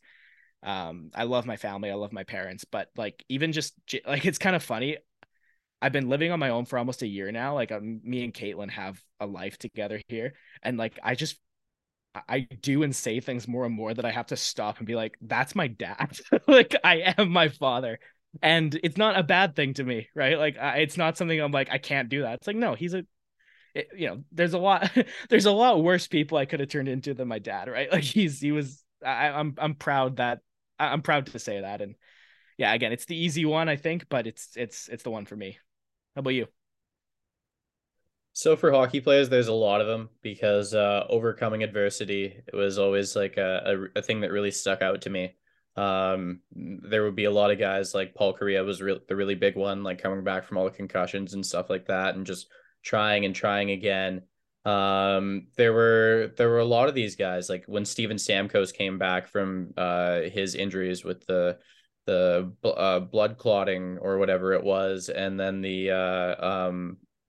like that crashing into the post and all those things, like him coming back was so it was a spark in my heart. Like that was just so cool to see. But there was one that really jumped out to me when I was in seventh grade. My teacher, Mrs. Hudson, she actually Miss Hudson. I don't think she was married or anything like at the time. I always had a problem with the Miss and Mrs. when I was a kid. That was a really difficult one for me. Um, but she used to work in some capacity for the Canucks, and while she was working there, Marcus Naslund was the team's star and captain. And she told me the story about how Naslund was in some capacity living in one of the suites or something like that in the rink, or staying in it, something like that. And there was a big concert, and a bunch of people had found out that Naslund was there. And so she had to go up there and be like, hey, all of these fans are trying to get up to see you and stuff like that. We got to get you out of here. And he looked at her and said, why do they want to see me? And it was just such a cool, surreal thing to me to hear that, like, a person of damn near nobility in this city didn't understand why people were so obsessed with him in such a humble way. Like, he just thought, I'm just another guy. I just play hockey. And that one always really stood out to me. And I still remember, like, I I was told that story after he was kind of already, like, he was kind of already on his way out, right? It was like, I think by the time I heard that story, he had like the quick stint on the Rangers or whatever it was. And I just remember thinking, wow, that's just so cool to see. So that just kind of always gave me the thought that, like, no matter who you are, no matter what room you walk in, like, just try and level with people, you know? But so that was always a big hockey one for me. I have a lot of role models in hockey. Whether it's just people at effort level, whether it's people at the media level, management level, stuff like that. A lot of them really stick out to me. But then outside of hockey, my uncle is only 8 years older than me, and because my mom had me a little bit young, and so it was really, really cool to have someone that close to me in age, where he was more like an older brother kind of person. And as a little kid, I just wanted to do everything he did. And yeah, that's always one that sticks out to me. Love it. It's another one where we have to think here, James. Would you rather be the most skilled and prestigious player in hockey, but also be hated by every other player and fan, or be a mediocre hockey player and nobody remembers you and they want to know why? Here's my answer. I'm going to go the mediocre one because of the word every other player, because I could live with being an amazing player and every player and every other team hates me. But if my teammates hate me, I'm doing something seriously wrong, right? If you're an amazing player and your teammates hate you, you have to be a real asshole. So I can't pick that one, because at the end of the day, like, I'm not on the Blackfalds Bulldogs team, right? But I'm around that room enough, and I've been on hockey teams. I started playing hockey in the third grade, and I played on hockey teams every year since then. Um, and no matter what happens on the ice, you come off the ice and it's a family, right? You're a group of brothers. So if the question was every other team hating you and every other team's fans hating you, I would probably take that one. But I couldn't pick having a career where I made all my teammates and all the fans of my team hate me. So I'm gonna go the mediocre one because of that. I don't even have to dignify the first option with a thought. It's number two always. I only played hockey for a couple years because I didn't really get going at it until I was 16. And I was a god awful player. It's pretty hard to start playing at midget hockey at 16. Everyone has been playing their whole lives. Even if they've been house hockey players their whole lives, they're all people who have been doing this for 10, 12 years. Like, it's not easy to just jump in at that pace. And I was terrible, but like in my second year, I was the loudest person in the locker room, and I tried harder than everyone every time I went out there. And my friends and teammates on this garbage team we had, I think we won one game the entire season. Um, I was captain. I Like, love it. there was no doubt about it. I was talking more than the coach was. I love it. So yeah, you said your friends, the listeners, saying questions wanted to get to know me better. I feel like that was a good start this last couple. Oh yeah, no kidding. Yeah, this one said for off season top 5 movies each. 5 is small. Do you want to do top 10? 10 movies? Yeah, top 10. It won't be in order if it's 10. Okay.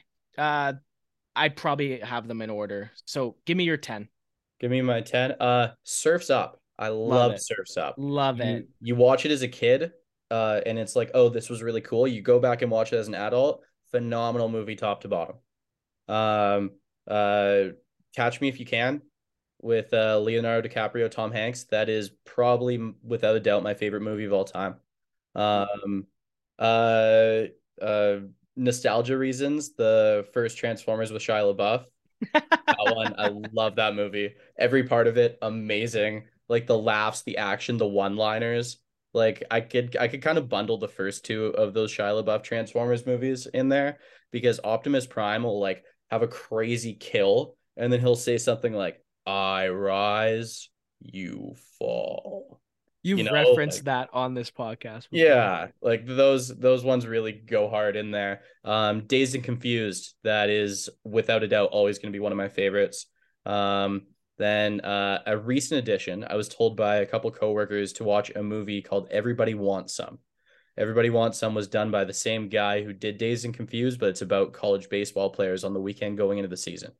And it's in the 80s. It's phenomenal. It's just a great flick altogether.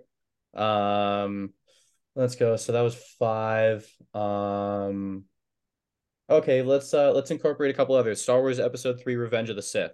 That is the best Really? that is the best Star Wars movie, is the most nostalgic, best action, best lightsaber fights. It is the best one-liners, the most raw emotion. You feel betrayed your first time watching it when you see Anakin toast Mace Windu and everything just goes to the end. I've watched people watch it for the first time, like my ex-girlfriend I showed the whole Star Wars trilogy to for the first time, and I remember she was just stuck. She's like, I was having so much fun, and now I don't even know what to, I have to take a break from this, like this series. Yeah. um so that's a huge one, to the point where I would watch it over and over and over again. Homeward Bound. Remember Homeward Bound? It's the three animals, the two dogs and the cat trying to make their way home. That one's a Our huge one for lists me. our lists are different. Um, well, nostalgia plays a major factor in a lot of them. If I'm just talking about the best movies I've seen, it's a whole different story. Yeah, and yeah, keep going. And then another one. Recently watched this one. Argo. Argo is phenomenal with Ben Affleck. It's the story of getting all those people back during the protests in Iran. That one was like it won Best Picture for a reason. It was that good. Recently watched The Grand Budapest Motel as well. That was Grand so much Budapest fun. Hotel. Wes Anderson's great. I love that movie. Yeah, Asteroid City comes out soon. Yeah. That's gonna be very good. Yeah. Another one, there's a um oh, it's a Tom Hanks movie. Come on, come back to me. Come back to me. Um okay, well I can't find that one, so I'll replace it with another one of my favorite Tom Hanks movies. It's called Greyhound. It's on Apple TV. And this guy is on a supply run to and trying to evade U-boats getting across the Atlantic. And it's Tom Hanks and he's fighting the stress the whole way across. And it's just like such a hard examination into him trying to keep it all together and keep all these people together. And then probably the last one on this list, honestly, I could go 20 movies deep if I had thought about this and prepared in advance, but 1917 was one of the best cinematic experiences I've actually been through seeing a movie in theaters. Um, the whole movie was done in one shot. It's filmed in one shot, start to finish. And it doesn't have one blip where you think, oh, that was a big mistake.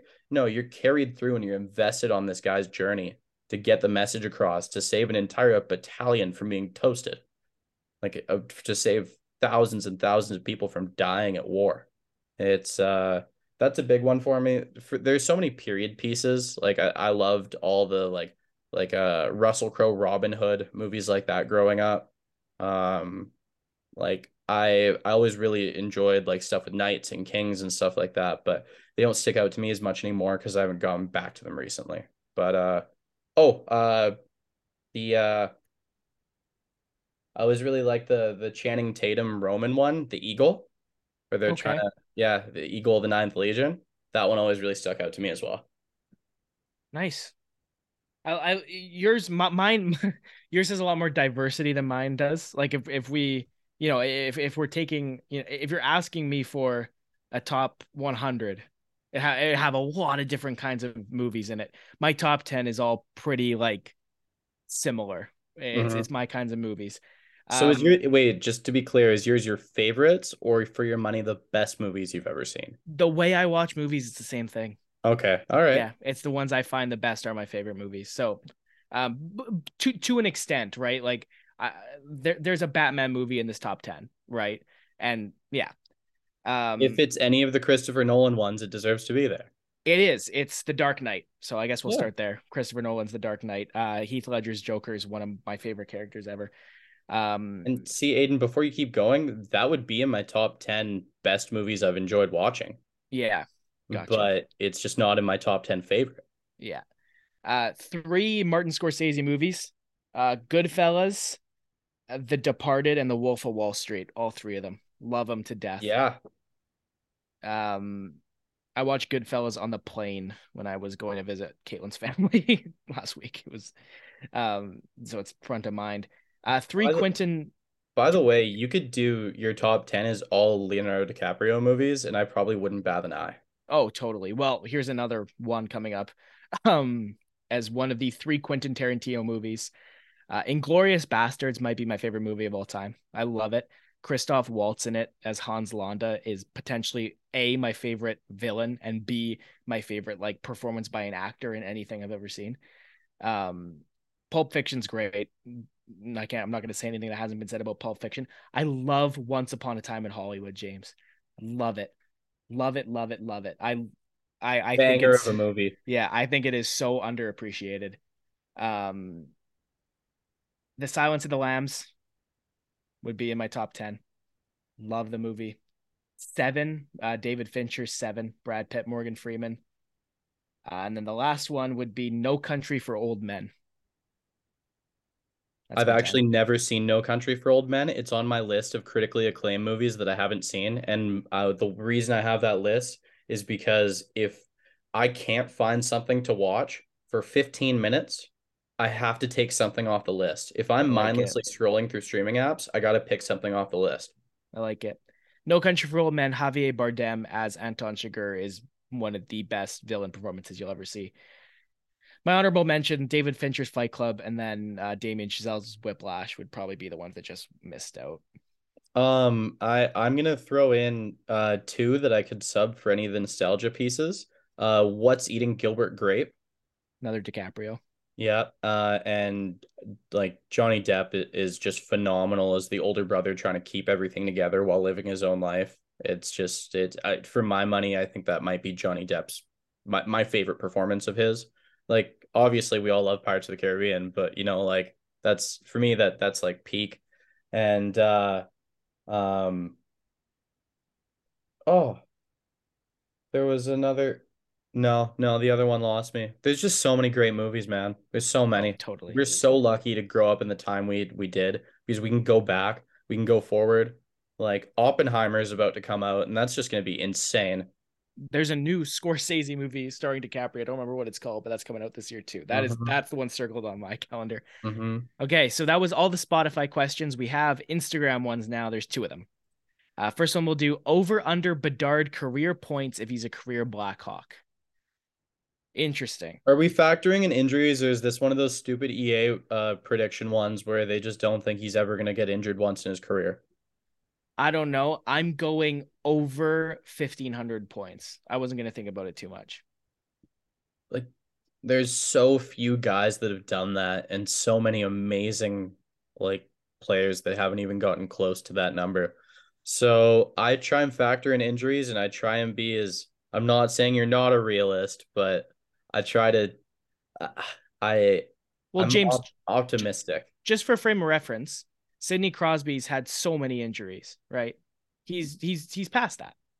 So Yeah, even but that's Sidney all Crosby. That's like let's yeah, hope for the best. yeah, so then what I'm thinking is even if Bedard's not quite Crosby, I'm hoping that he doesn't have the same injuries as Crosby because Crosby's injuries Mm. were more so than usual. I'm kind of balancing it out, right? Basically what I'm doing is an average of 80 points for 18 to 20 seasons, right? Which I think is reasonable because I think he's going to get 125 points in the season, but then that's also The reason it's an average is because, yeah, he gets hurt, plays 40 games, gets 40 points one year. You know what I mean? And then there's a random lockout twice in his career. Yeah, maybe that could happen. It's not out of the realm of possibility. Uh, Crosby, I'm gonna Crosby went through go. COVID. I'm gonna go 14-20. 14-20. Sure, don't mind that. Pretty close. Okay, Yep, one last more. question. Last question. What teams do you think could use a rebranding? And then in parentheses it says new logo / jerseys or color schemes. You can't say original six because they don't really do that. No, I was gonna say Nashville. I don't like that shade of yellow at all. I hate it. um Honestly, like it's I would love a complete overhaul of the Anaheim organization too. You know, like I know there's legal problems with them being the Mighty Ducks. They can't do it, but I don't like I I know the Anaheim Ducks came from the Anaheim Mighty Ducks. Objectively, think about how stupid Anaheim Ducks is. It's a sports franchise name, right? Take away that they were the Mighty Ducks and be like, okay, we're the Ducks. Okay, yeah, no, right? I don't like their logo. I points for trying, I guess. You know, like trying to make like the Ducks foot into the D. You know, like it is a solid idea. It doesn't look very good. Um, so probably one Anaheim, two Nashville, and then I will go three Dallas. I like the color green. I like their jerseys. I don't love their logo. It's pretty boring. It's like it feels like you asked an AI to create a logo for a sports team called the Dallas Stars, and that's what it spat out. There's not a whole lot of creativity there. You know what I mean? Okay, totally fair. I disagree on the Stars logo, but I agree with pretty much everything else. Like I think they could use that logo, but apply different colors and have a different jersey design, and I think it would be a whole different story. Sure. Um, I'm gonna do this at three levels. I'm gonna go one, light overhaul, two, mild overhaul, and number three, change everything. Okay. So the light overhaul, I want to see the Jets use more of the that burgundy maroonish color, like Okay. that darkish red, and more of the dark blue and the grays. I Like think it. I think their regular go-to daily, I think really boring, and I want to see more. And I wouldn't mind a good logo tweak, honestly. Or maybe just utilizing the retro one more. Number two, Philly. I think as they transition into the future, I love the color orange. They I changed their orange, James. I love the color orange, but it needs something with it. It can't just be orange and white or orange and black. We need something with it. I don't know what it could be. I wouldn't mind a relatively major logo overhaul. Gotcha. And then uh this number three is probably gonna have people really, really torn. Really, really torn. But can you honestly tell me that the Calgary Flames entire design isn't really dated and boring? No, I got it.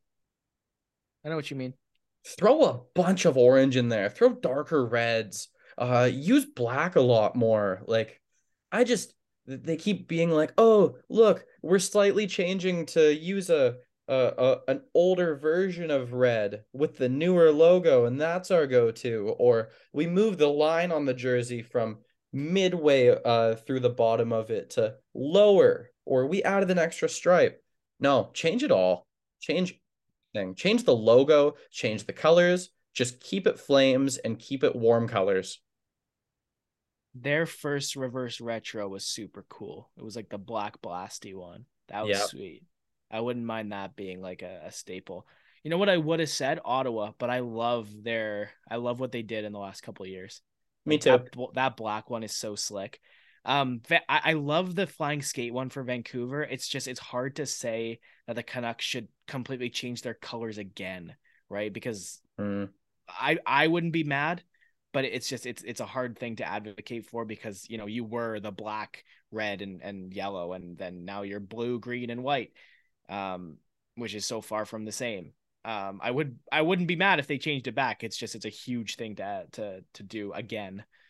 Um, I was also going to say, uh, much like I liked old Anaheim better, watching this whole playoff run. Like, man, I do not like the Panthers logo at all. I loved the old one.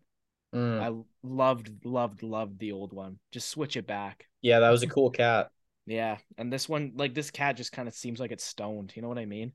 Like It that looks cat's. bored. Yeah, that cat looked. The first cat looked ready to fight. Man, it was jumping. It looked engaged. This cat looks asleep. Like, It's a house cat. It's just a house cat. all right, that's Uh, it. No, It's it's a not wrap. it because in our rundown you said we have to have Yeah, one game for each other each, and it's not the Great Canadian Hockey Podcast without a couple great games to play. We already played one game. That was those questions we were answering, and you don't have to ask me a question, but I can give you one. yes, go, and then we're done because it's All right, almost I've 3 in the morning. I've one career trajectory for you. Okay, This player's career stretched from 2011-2012 season up until the 2019-2020 season. New York Islanders, Edmonton Oilers, St. Louis Blues, Buffalo Sabres, Vancouver Canucks, Ottawa Senators. Think this should be a lock for you. Anders Nilsson. Yeah. Yeah, Yeah. I kind of thought it was going to be really easy for you just because of the final three teams. yeah, yeah. I was hoping that the mention of the Blues would mess you up a bit No, the because I don't Blues. remember him on the Blues for The the three games he played. Yeah, the Blues had a bunch of goalies, man. Like St. Louis just was a goalie.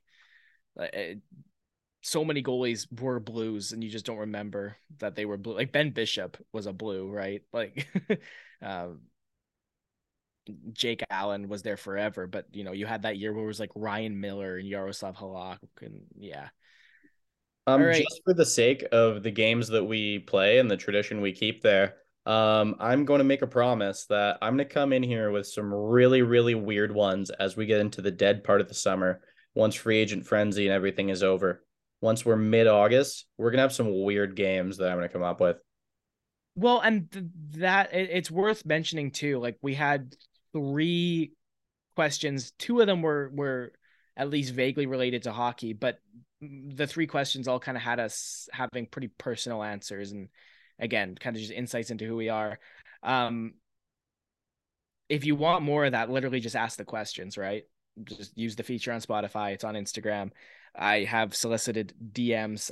Nobody's done it yet, which is fine. But open invitation, send us a voice memo in the DMs because we can play it, right? Gives us a nice little extra content. If you don't want your voice on it, I totally understand because yeah, it can be weird to hear your own voice back sometimes. You could just Also, ask be us. damn sure we're previewing it. We're not going into this blind. Oh yeah, no kidding.